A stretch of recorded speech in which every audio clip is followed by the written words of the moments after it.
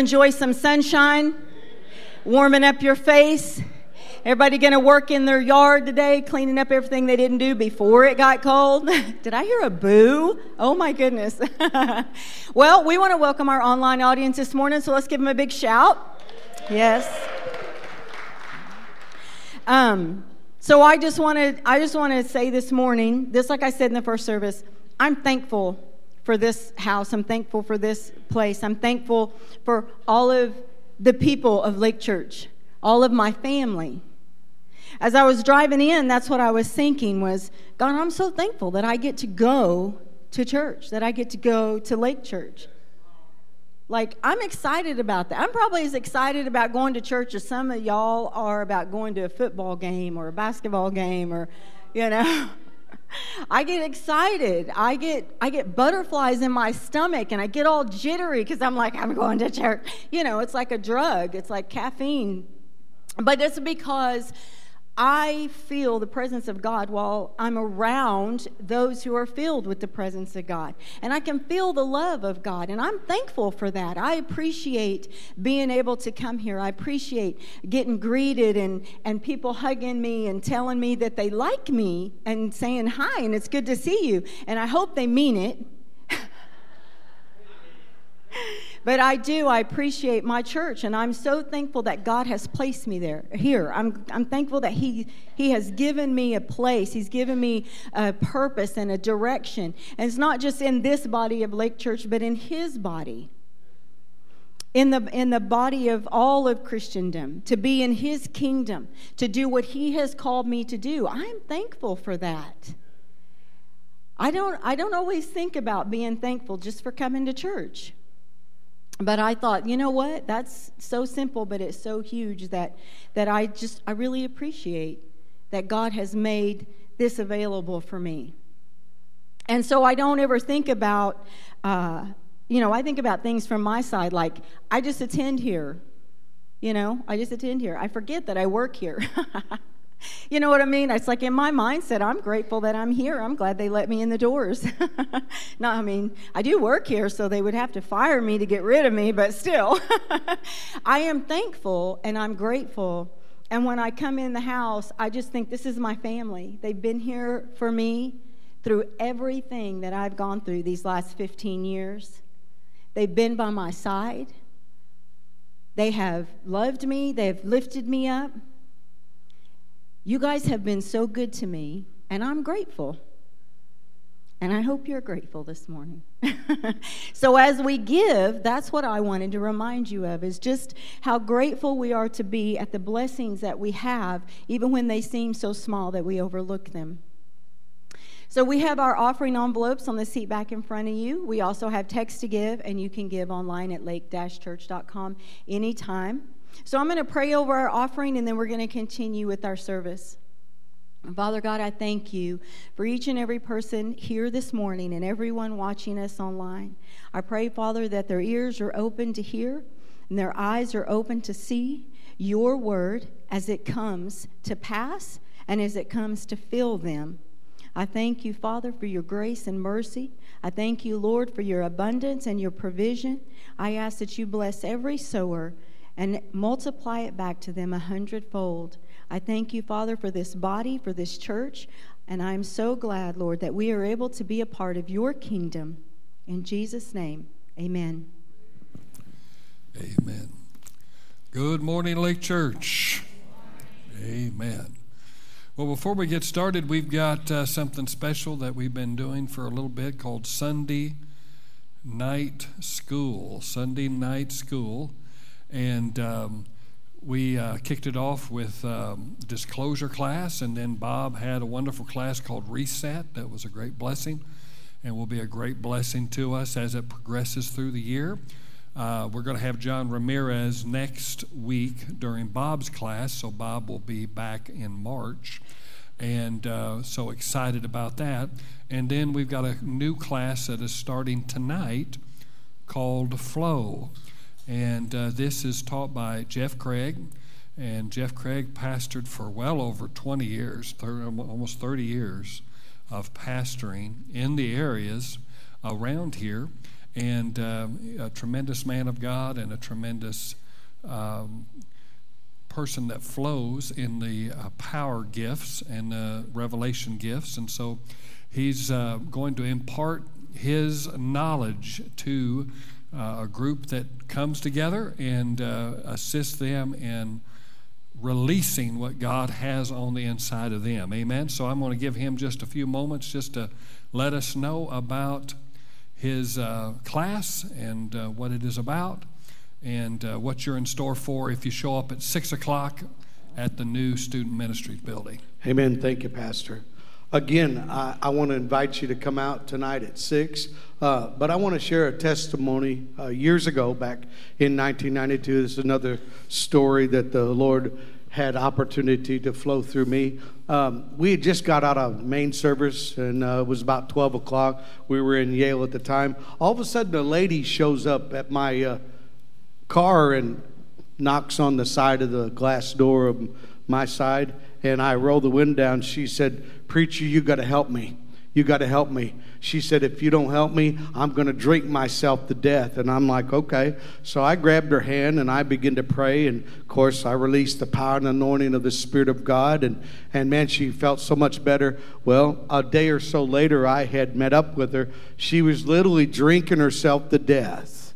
But she went down the street that same day, all of a sudden had stopped and began to throw up. Well, if you know anything about deliverance, whenever you pray and release the power of God to begin to move on somebody, then manifestations of things that have been in her life will begin to come up out of her. Well, I met her the couple days later, and she said, "I don't know what you did, man of God, but something left me, and my appetite," listen, "my appetite for drinking was curbed."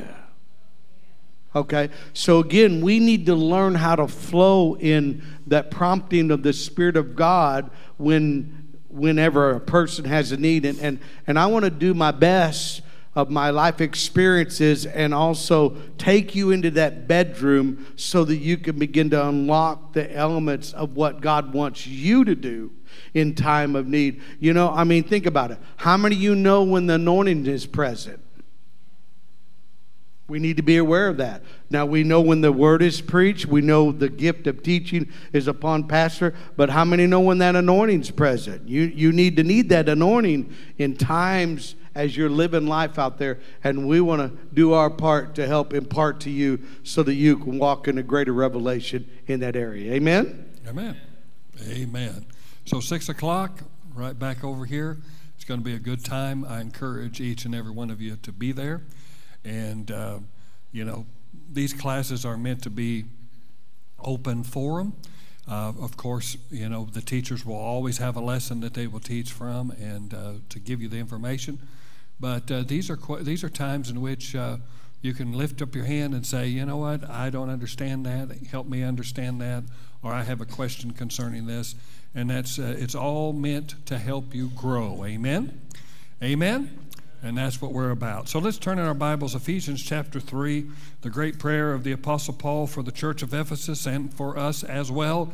Ephesians chapter 3, and starting with verse number 14, he says, "For this reason I bow my knee before the Lord, before the Father, from whom every family in heaven and on earth is named, that according to the riches of his glory he may grant you to be strengthened with power through his Spirit in your inner being, so that Christ may dwell in your hearts through faith, that you, being rooted and grounded in love, may have strength to comprehend," or as the Passion Translation says, "that you may be empowered to discover."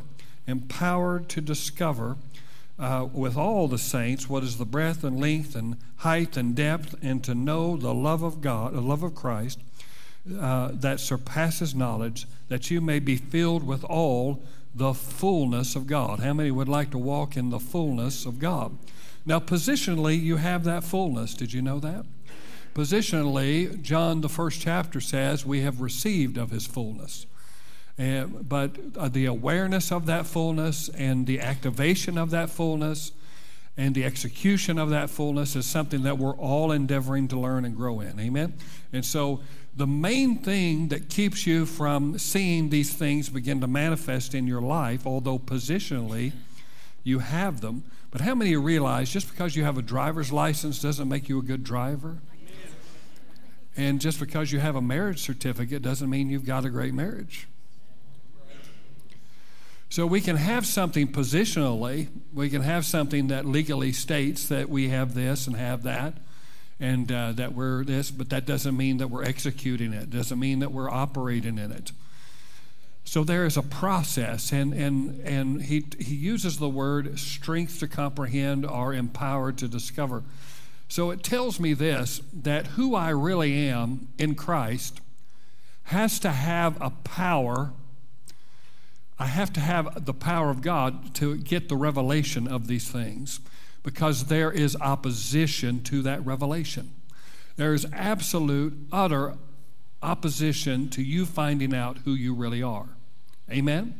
And what you are to do, because your life has been strategized against. It has been plotted against to keep you from seeing truly your purpose, your provision, and your power that is in Christ Jesus. Now notice, you don't have it inherently within yourself. These are all His. It's His power, it's His purpose, it's His plan, it's His anointing, it's His inheritance, it's His power. It's not ours. I don't carry it around like I carry around my wallet. Amen? I'm a vessel filled with the life of God that transmits and transfuses the life of God through my life into other people. Amen? And that's what Jeff is talking about, and that's what the his testimony was about, is bringing forth the life of God that's on the inside and transferring it to the helpless, to the hurting, to the last, to the lost, to the least. These are all vital and important to understand. But the devil doesn't want you to know that. The devil wants you pursuing things and putting your eyes on things that keep you from your true nature and your true calling. And so we're endeavoring to do that. Now, the first time we talked about the flesh and how we focus on our flesh primarily in our life, in our earth life, at the expense of our spirit. You can focus on the flesh and on your natural mind and education at the expense of your spirit. In fact, the more I train the mind, I can train my mind against the things of God. I can listen to things that take away my faith. I can listen to things that can take away my understanding. I can listen to things that promote unbelief in my life, and it causes my spirit to be short-circuited when God wants to do something through my life. And we're going to talk a little bit more about that here at this time. So let's look at 2 Corinthians chapter 2. Turn back to 2 Corinthians chapter 2. And I'm endeavoring to try to take new ground than I did at 9 o'clock. If you're interested in 9 o'clock, you can go back and listen to it. But I'm going to start at verse number 11. Now, he is talking about unforgiveness. Okay, so the context of the scripture is unforgiveness. And he basically talks about how that unforgiveness opens you up to be outwitted by Satan. Notice what it says. He says, I forgive. It was a situation in the church in which they were restoring a brother from a sin that he had committed, and there was problems in the church with what the church should do. And that's still a question today. And unfortunately, we haven't learned our lesson that when people miss it, they need to be restored and brought back to the Lord. Amen? And we shouldn't cast them aside and throw them under the bus and things of that nature, okay? And a lot of times, especially if a leader misses it, they'll just expel him and banish him, to outside of the church, and that isn't necessarily scriptural at all. Restoration needs to be offered, and repentance needs to be, issued and understood so that they can be restored back to what God has for them. Amen? And a lot of them say, well, they messed up, they should be perfect. Well, are you perfect?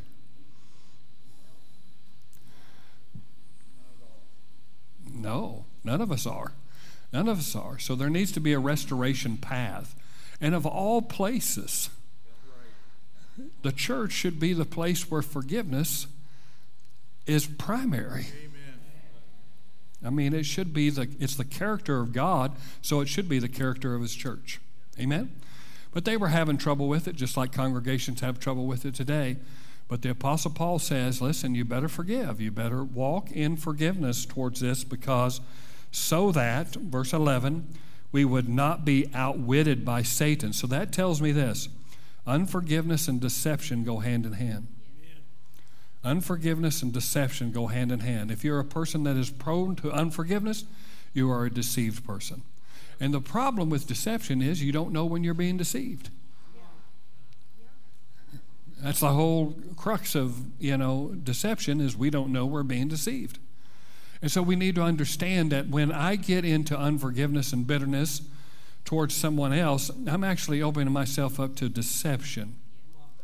I'm falling into a trap that the enemy has. Because notice what he says, for we are not ignorant of his mind games. Well, a lot of people are ignorant of his mind games, because that's what the word schemes or designs in your translation means. It means mind games.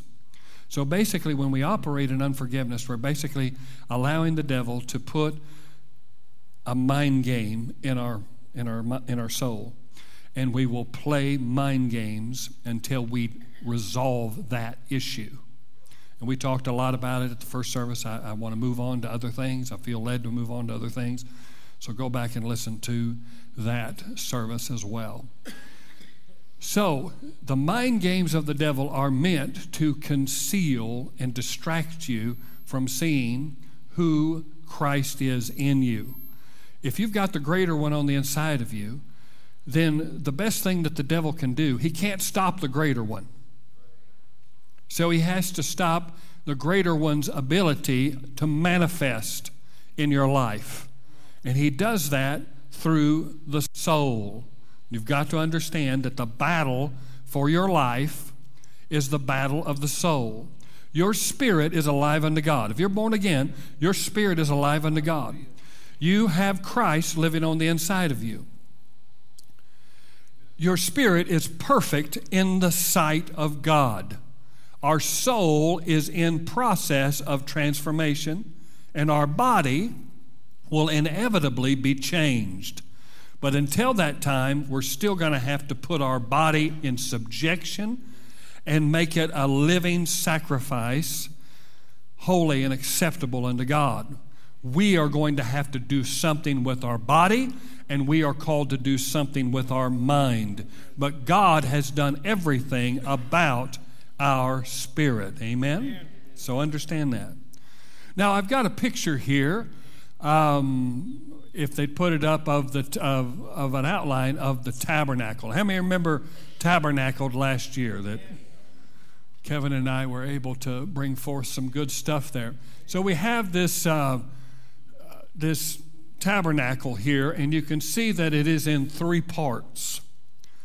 Because the tabernacle, like we taught you during tabernacle, and you can get the USB if you want to listen to more good stuff there. Kevin had a lot of wonderful stuff. That is a great blessing to me, and that I've gleaned a lot of information from. But you can see that there's 3 parts. Those 3 parts represent the 3-part makeup of man. 1 Thessalonians chapter 5, verse 23 says this. He says, I pray that God sanctify you wholly, not holy, but holy, W-H-O-L-L-Y, and that your whole spirit, soul, and body be preserved blameless unto the coming of our Lord. So God desires a sanctification process, or a set-apart process, for all 3 parts of your being. We talked a lot about the soul and spirit connection last week. And so I want to kind of show you that this is basically a body. This is basically an outline of the human makeup of spirit, soul, and body. And it is, minus the veil, it is how man was originally supposed to operate. Amen? And so you have the first outer court, which represents our body, which has the altar of sacrifice and the laver. And a lot of people live their life in the outer court. They live a very sense-ruled Christianity, okay? So it's all about dealing with my weaknesses, sacrificing for my weaknesses, and cleaning myself up. And so they kind of stay out in the outer court, and they never really go into the deeper things that God has for them, which is in the holy place and in the most holy place. So outside, if I am staying outside, then I am operating in what is known as carnal Christianity or carnal mindedness. Okay? So I kind of see, if I stay out there, that these are kind of obstacles. Each one of these, the altar, the laver, and then when I go into the holy place, I've got the menorah, I've got the table of showbread, and I've got the altar of incense. Then there's a veil that separates the holy place from the most holy place, where the throne of God is, which is the Ark of the Covenant. So if I'm carnally minded and if I'm positioning myself just dealing with my sin, and I like to say it this way, most Christianity is dealing with my sin to get closer to Him. Majority of people live in that realm, is I've got to deal with my sin to get closer to Him. And I'm telling you, that's absolutely laborious. That is something that will wear you out. You can't sacrifice enough. You can't serve enough. You can't wash enough. You can't pray enough. And so when you sit outside and you're constantly, and a lot of people live on this outer part, and they're frustrated, they're burnout, because what does He want now? There's no life to my walk with God. It's all, yes, I know, I'm a failure. I missed it again. And we need to understand that the outer court, the altar of sacrifice, and the laver represent the finished, completed work of Jesus Christ. And that the altar has been rendered satisfied. Oh. See, we got to have that mindset. If I'm going to move into the deeper places, I've got to realize that Christ's work is complete and perfect.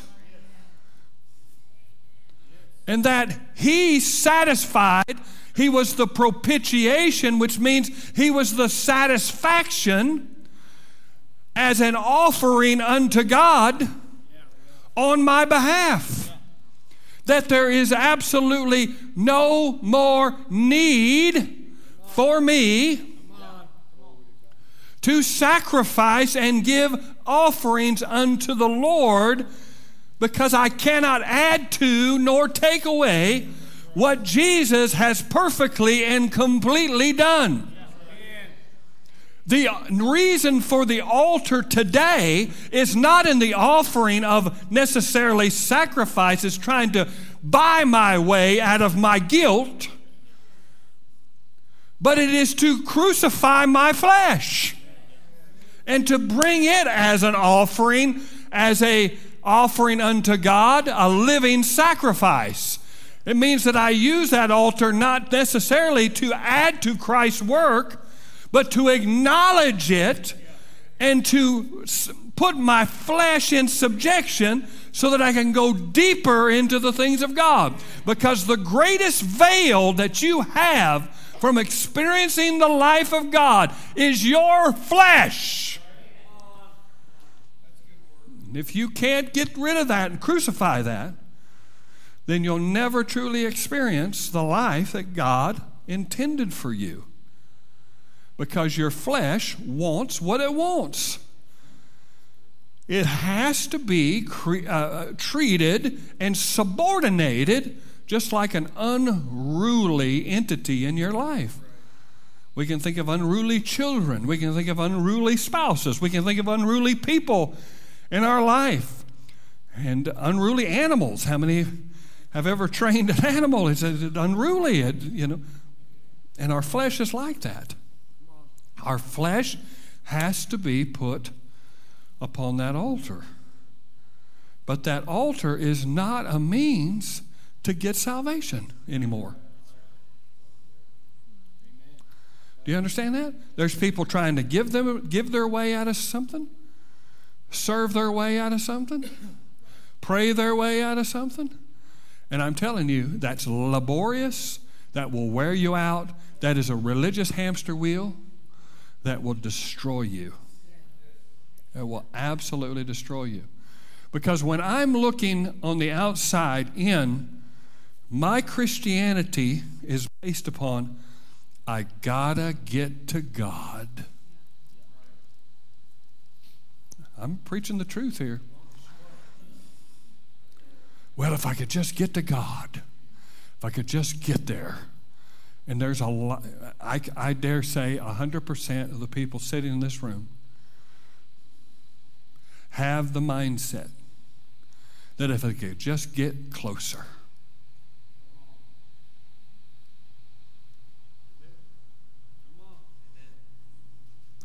And I'm telling you, that is a mindset the enemy wants you to continue to foster.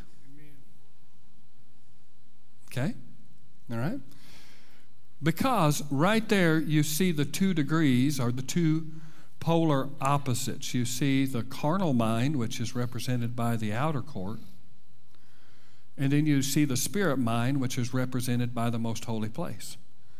Jesus removed the veil. Amen. So that means now the holy place and the most holy place represent the human heart. Which the human heart is your spirit and your soul. So the spirit, of course, is the Holy of Holies. It's where God dwells in his perfection. But in the holy place, you have 3 pieces of furniture, and they represent your spirit, they represent your mind, your will, and your emotions. It represents the soul. Okay? Now, if I'm carnally minded, this is the mindset that I have. Okay?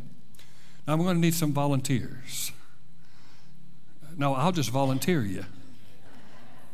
Jesse, would you be right over here and just stand right on that line facing me this way? Let's say that Jesse represents the presence of God. Amen? The presence of God. Back over across this line is what would be known as the outer court, and would be sense knowledge Christianity, or carnal mindedness, all right? So I'm operating, I'm giving sacrifices, and I'm washing myself up the best I can. Whenever I mess up, I go to the laver, and, I get my Bible reading plan every year at the start of every year, and I stop every March. I've just got this works mentality. It's not a relationship. It's that I have to do it. This is what I got to do, and there's no life to it at all. And I'm just sitting out here. So I know that the Holy of Holies is right there. So instead of seeing the direct access that Jesus has given us, I begin to see these pieces of furniture as obstacles. Okay? Now, I'm going to get you here with your New Year's resolutions, all right? I'm going to get you. I'm going to get you. I'm going to give you a little pinch, but it'll be all right, okay? So, Bob, would you be over here? And Bob's going to be the menorah. Because Bob gives a lot of light, doesn't he? Amen? He gives a lot of light. Amen? Patrick, would you come over and would you be right in front of Jesse as the altar of incense, all right? Now, this represents my will. Because will and worship go hand in hand. Will and worship go hand in hand. So, and then come up here, my brother. We call him Trevor, Travis, whatever we call him. But he's going to be the table of showbread, which represents the mind, which is the bread of God, the Word of God, that we renew our mind with the Word of God. We have the menorah, which represents my emotions, because right here, that's what you need to do. No, I'm just kidding. Don't. But anyway, it represents, because when the Holy Spirit comes into my life, I am able to sense His will, His mind, His emotions about situations. How many know that to be true? So I can be walking in the grocery store and minding my own business, and then I see someone, and then the emotion of the Spirit, it's a sense that I get, and I'm able to see what is not seen by everybody else. Do you see what I'm saying? And that's what the menorah represents. It represents a lot of things, but mainly when we're dealing with spirit, soul, and body, we have got the mind, we have got the feelings or the sensibilities, and then we've got the will, and then we've got the holy place where God is. Now, if I am out here just operating from the altar to the laver, I am just kind of in a works mode. I'm just kind of, oh my goodness gracious, what can I do next? And it's just all about where I can serve, how long I can serve. People will leave churches because they don't feel like this work is being appreciated. Well, they don't appreciate what I do. Well, what are you doing? You're just dealing with your same old sin problem. Oh, come on now. You're dealing with your porn problem. We got to talk to you about treating your wife better. Come on now, back and forth, back and forth.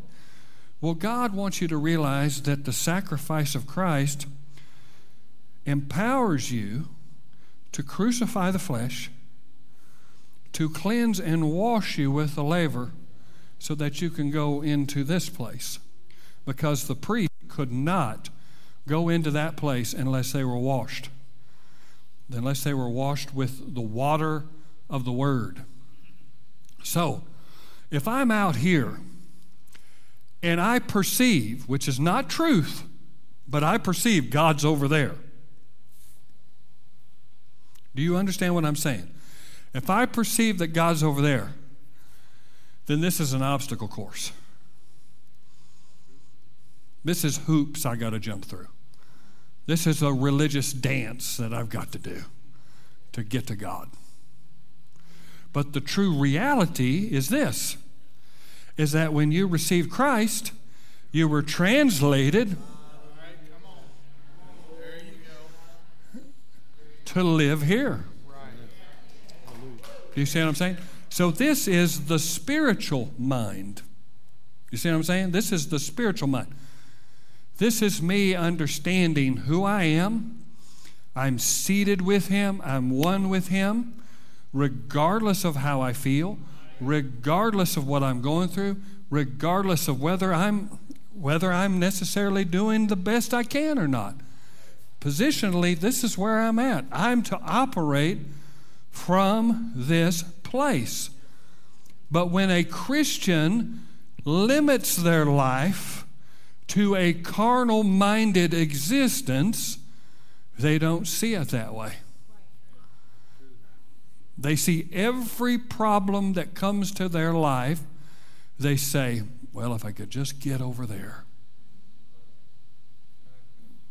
If I could just get over there, my answer will be there.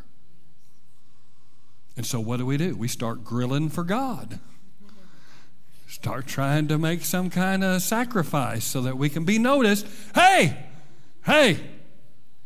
Hey! You see what I'm saying? Notice this. I'm working in the nursery. I'm changing dirty diapers. They told me I didn't have to, but I wanted to, because I want to get where you're at. And people will live that way. And people will get over in there and they'll use the Word of God. I mean, most people have their Bible in their house in a case that says break glass only in times of emergency. So I get a report from the doctor. I guess I better crack this open. I better get in here and get to work. I don't understand it. God, this is frustrating. Okay? So then I get into the routine of reading the Word. You know, it doesn't really have life to it. Don't really understand what is being said, but I'm doing my best. I've grilled for the Lord. I've done that. And now here I get into some stuff because I know that if I've got to get to Him, I've got to do something with the Word. I've got to do something with the Holy Spirit. And I've got to be able to change my will to what He wants. And this is where people stop. And this is where the majority of people are at. You ever played pinball? Boom, boom, boom, boom, boom, boom, boom. And that is not what this furniture is for. Do you understand? So, majority of our efforts are, I know I need to read the Bible more. I really do. I need to eat more bread. I really do. I need to eat more bread. I need to renew my mind. But, you know, instead, during the pandemic, I watched Tiger King twice. And,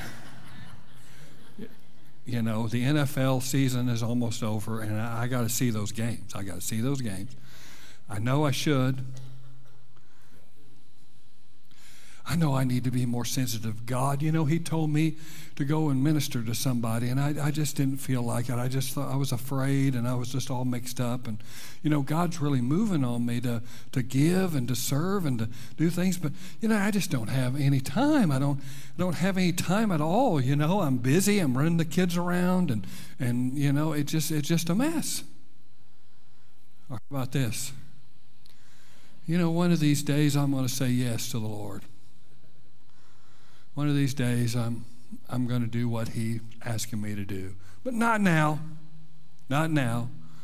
One of these days. Just one of these days.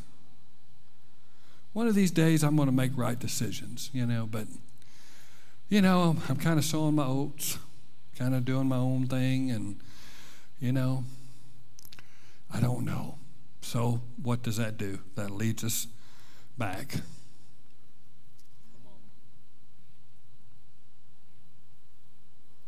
Are you getting a hold of this? So we begin to function back in the primary way, and we can say, I'm a Christian, but I'm working on sin to get closer to Him. And it is absolutely tough because I'm not allowing Him to do the work. I'm doing it.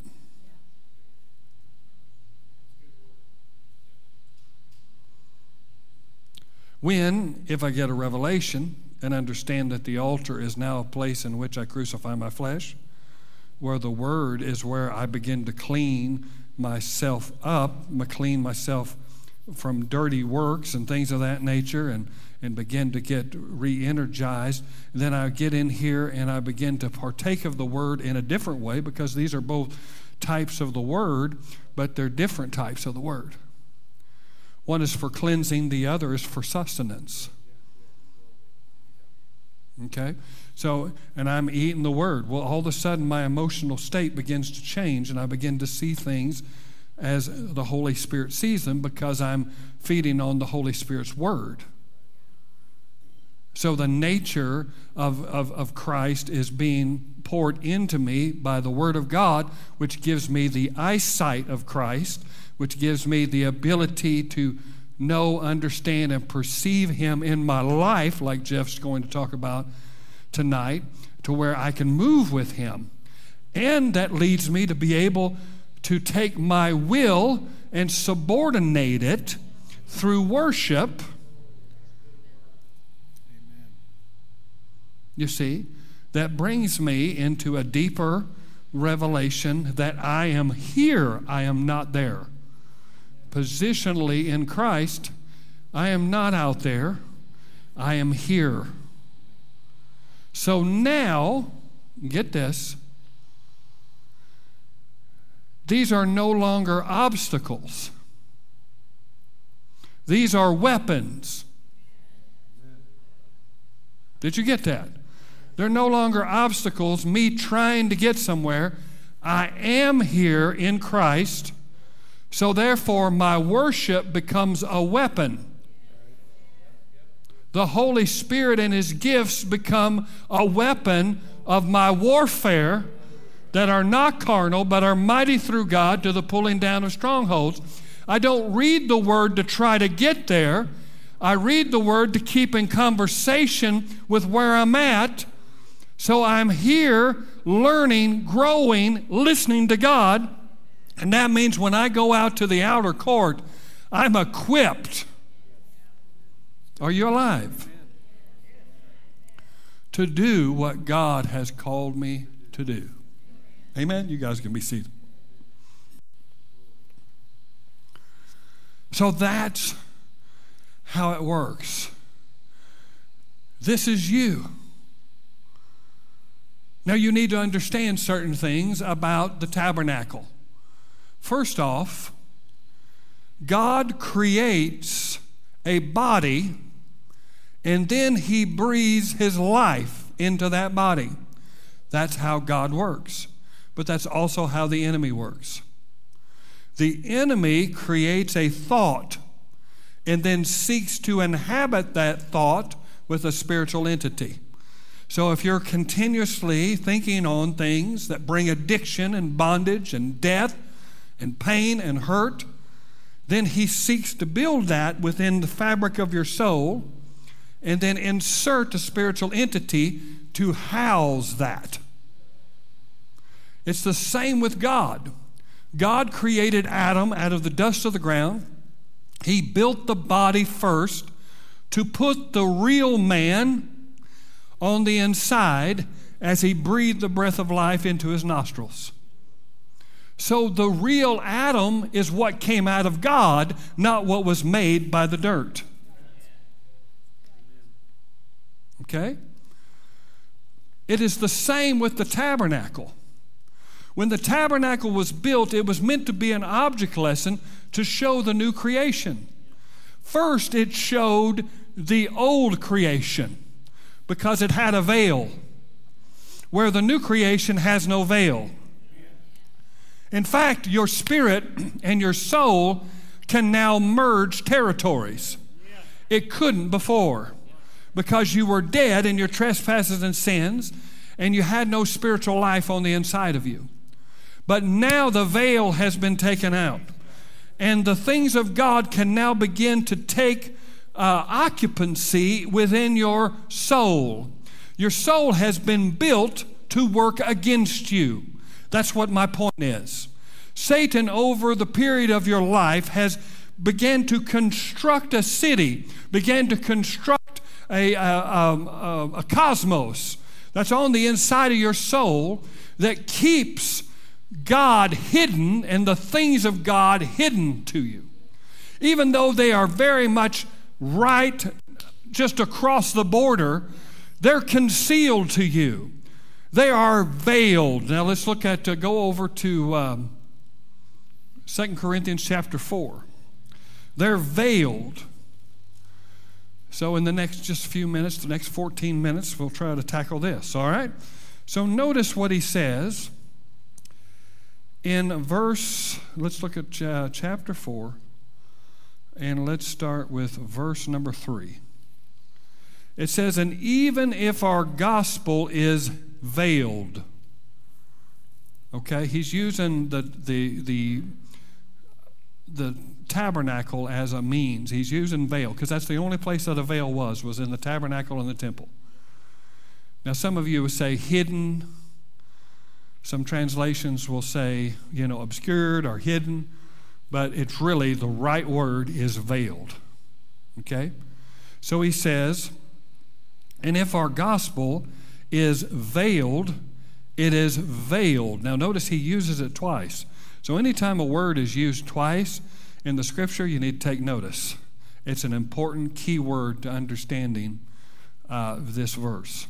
So he says, it is veiled, notice, to those who are perishing. In their case, the God of this world has blinded the mind of the unbelievers to keep them from seeing the light of the gospel of the glory of Christ, who is the image of God. Now, this is how the devil blinds us. He doesn't blind us by taking away our sight. He blinds us by getting us to put our sight on something else. Okay?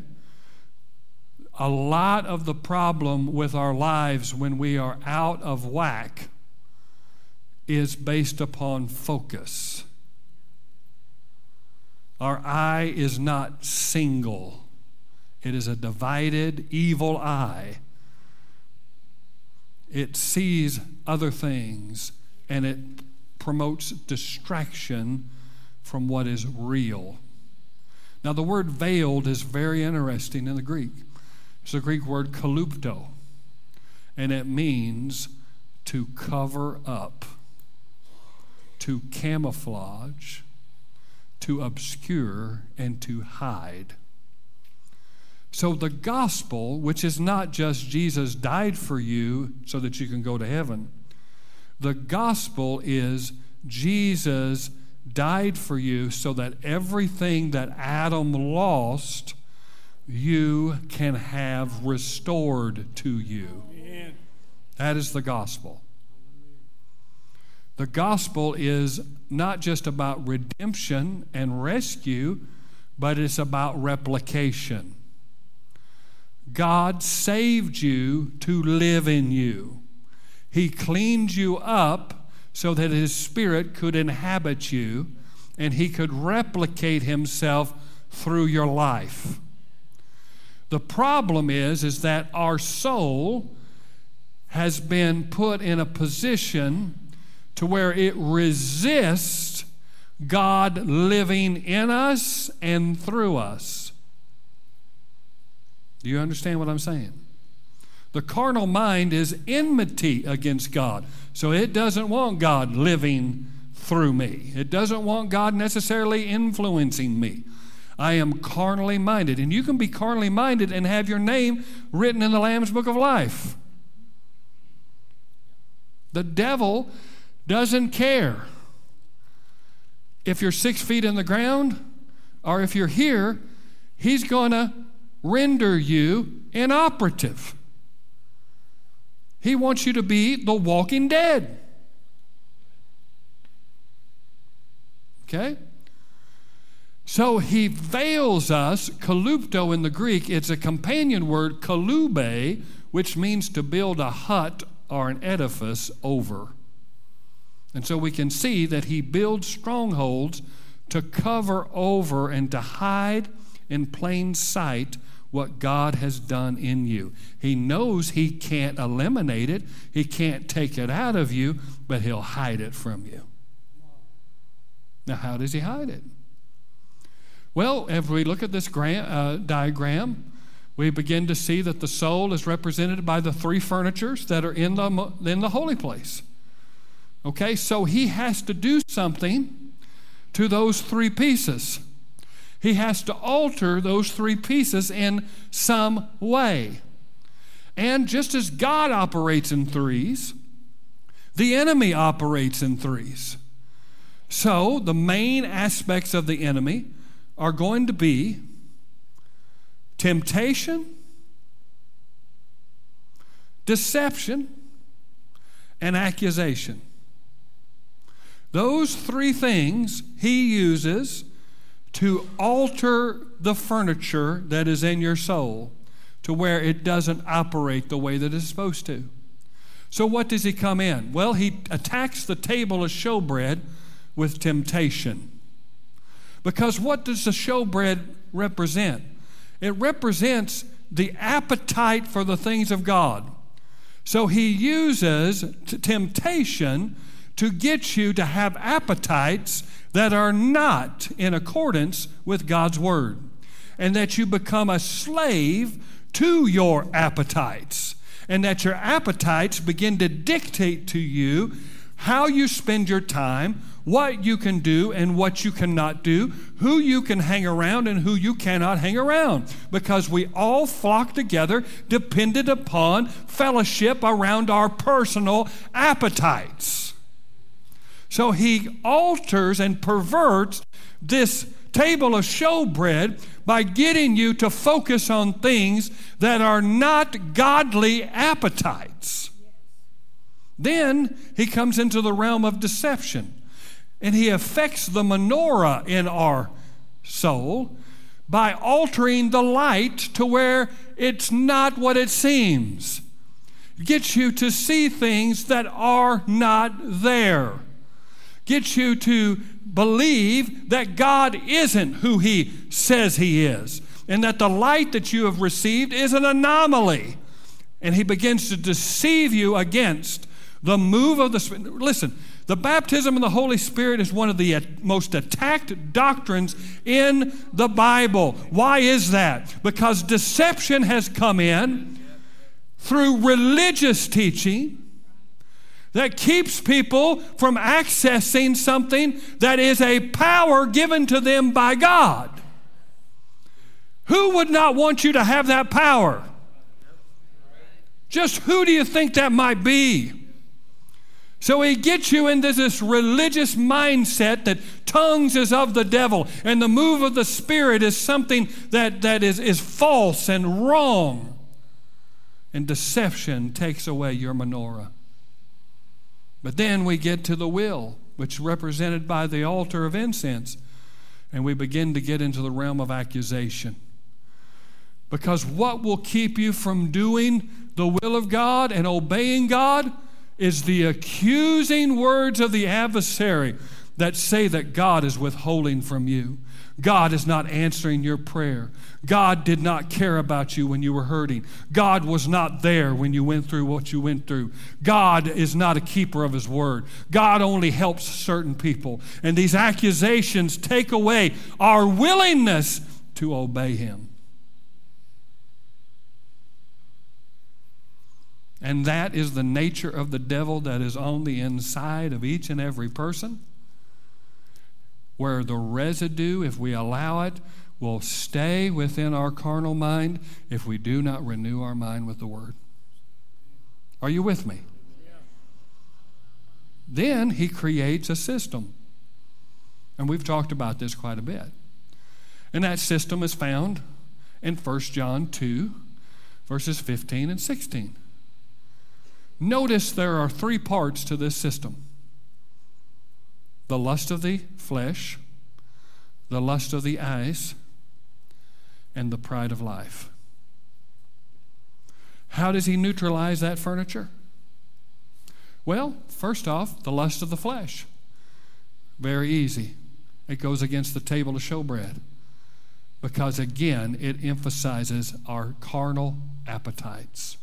When your carnal appetites supersede your spiritual appetite, you're in trouble. Let me say that again. That went over like a lead balloon. When your carnal appetites supersede your spiritual appetite, you're in trouble. You are not in the place of power. You're being dominated. Hello. When you start not having a desire for the Word anymore, a desire to come to church, a desire to grow, to be discipled, a desire to pray, you're under attack because you were created to do all those things. That's what you were created to do. Okay? So then we have the lust of the eyes. Well, that affects our menorah because we don't see things right. We don't see things right. Things are perverted. Things are twisted. Things are convoluted. We're not seeing accurately. It's the deception that we talked about. And he holds us and locks us in to seeing life a certain way. When all the while we have the Holy Spirit within us, we have the renewed mind. If we renew our mind, we'll be able to see as God sees. We'll be able to see. Because when we have the correct lens, we can see life for what it truly is. But when we have the lust of the flesh and the lust of the eyes, which represent the carnal mind, we don't see things accurately. But then we get over into the pride of life. And that deals with our altar of incense, which is our worship, which is our will. And the pride of life actually is Greek. It means the boasting of this life. So that means that I no longer associate myself with God. I associate myself with my job, with my performance, with my stuff, with my accolades, with my attributes, with my accomplishments. And I boast about it. Look what I did. Look what I've done. Look what I have achieved. And that holds me in lockstep with what the devil wants to do with my life, which is to put my focus on the things of this world and this world system at the expense of knowing who I truly am in Christ Jesus. Are you awake? Are you okay? This is what happens. Now let's talk, and I'll close with this because I got 2 minutes. There was a rich young ruler that came to Jesus. Jesus is the representative of the life of God. He is the Holy of Holies. He's carrying around God manifest in the flesh. And this young man comes, and he's obviously a religious young man, because he comes to Jesus and he says, "Good master, what must I do to inherit eternal life?" And it says that Jesus looked on him, and one of the Gospels says, and he looked on him and he loved him. So this wasn't something to make the young man run away. He wasn't trying to offend the young man. He wasn't trying to discourage the young man. He was trying to really answer his question. He wasn't even testing the young man. The question was, "Good master, what shall I do to inherit eternal life?" He says, "Well, go sell all that you have, give it to the poor, and come and follow me." Now, the rich young ruler's reaction is a reaction many of us have, because we think that Jesus is asking this young man to be in poverty. But he's not. What he's telling him to do is unhook. Oh, you're not. To unhook from the system. Unhook from the lust of the flesh, the lust of the eyes, the pride of life. Unhook from the temptation, the deception, and the accusation of the enemy. Walk in freedom, true freedom. But the young man didn't see that, and he walked away discouraged. He walked away because his stuff had him.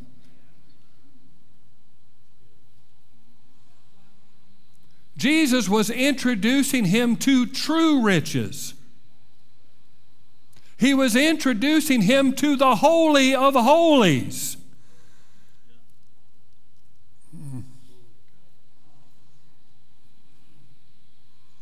He's teaching him to unhook from the very thing that is destroying his life, even though his physical circumstances prove to the contrary.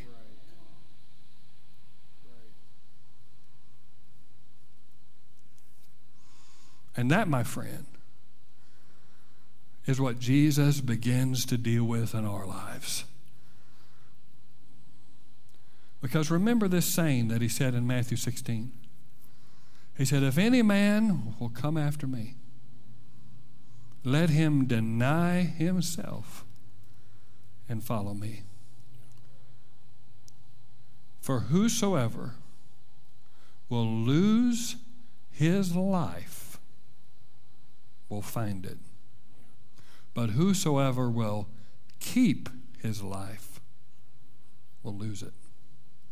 Now, the word life is very important because it's the Greek word suke. You know what that means? Soul. Your mind, your will, and your emotions. He says, if you don't lose that. Now, what's he talking about?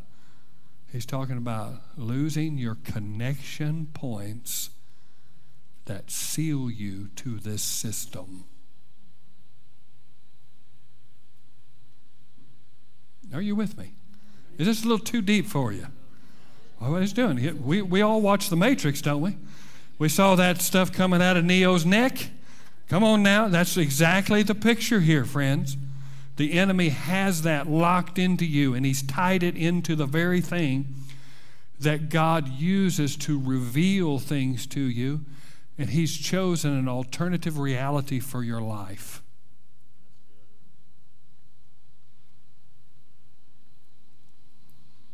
But I'm here to tell you, Jesus, in John the 16th chapter, he said this.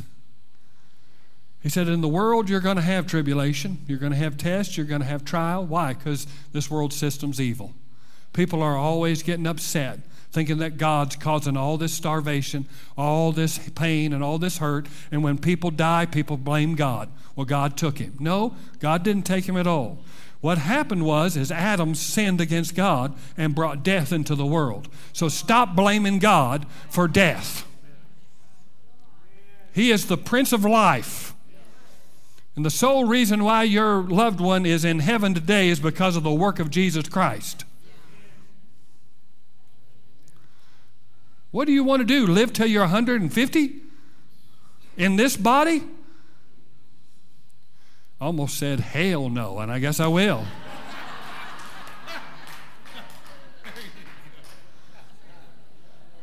I'm surprised and shocked at people because we're so carnally minded that we'll let somebody who is in pain, who is hurt, who has been riddled with all kinds of sickness and disease, and we want them there because we want them.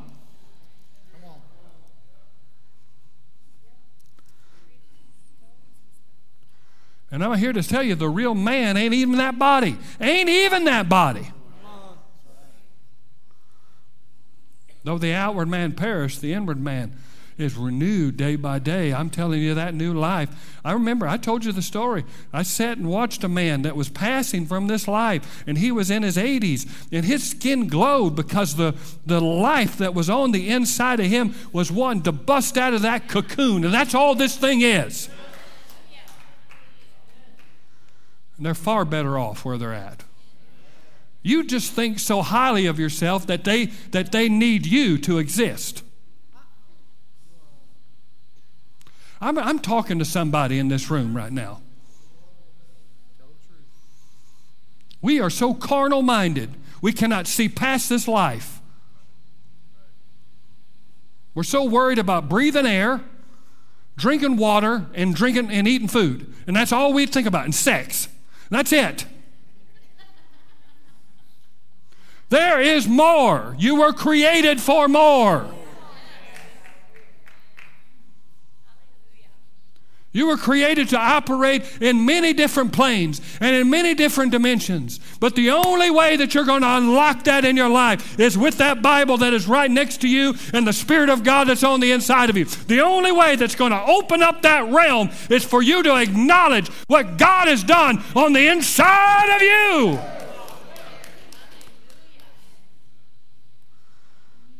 But that's the thing we neglect the most. Just throw it out. Can't even come to church anymore. And I'm not saying it to be legalistic, because I'm not. I'm not a legalistic man. But I'm telling you, my friends, that when I come to church and I read my Bible and I get down and I pray, I am subordinating my flesh. I am telling my flesh, you are not the master. You are not the ruler. You are not the boss of me.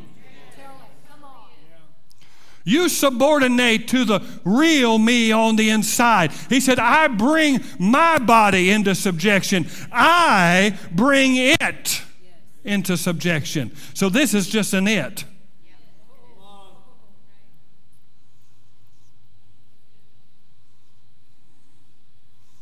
Did your body want to come here? Thank you. Praise the Lord. No. And it's absolutely the truth. No one's did. No. It never wants to do anything that's right. It just doesn't. Hello. The body checks the weather, the temperature. It looks like it might rain somewhere. Hello. Does your body like to go to the gym? Well, that's a trick question. Because initially it doesn't. But when you start getting results and the accolades of people and get connected, oh, come on now, you can't stop going to the gym. I'm telling you, your flesh is deceptive. It will trick you. It will fool you. That's the reason why you got to put it on that altar. You got to make it a living sacrifice. If you're going to go into the deeper things of God and experience, because you're already there. I'm not saying that crucifying your flesh is going to put you in a position where, God says, I can use you now. God already wants to use you. God is already using you. God is already with you. He's never leave you. He'll never forsake you. You're not trying to earn His presence. You operate from His presence. What I'm teaching you is the awareness and the fact that you were created to live for so much more. You've been empowered to discover this. God's given you that. Amen? Now we're going to have counselors that are here to assist you if you need to be born again, need to rededicate your life to the Lord, need to be filled with the Holy Spirit, or you need deliverance and healing in your body. And so praise the Lord. Jesse's going to come and close us out.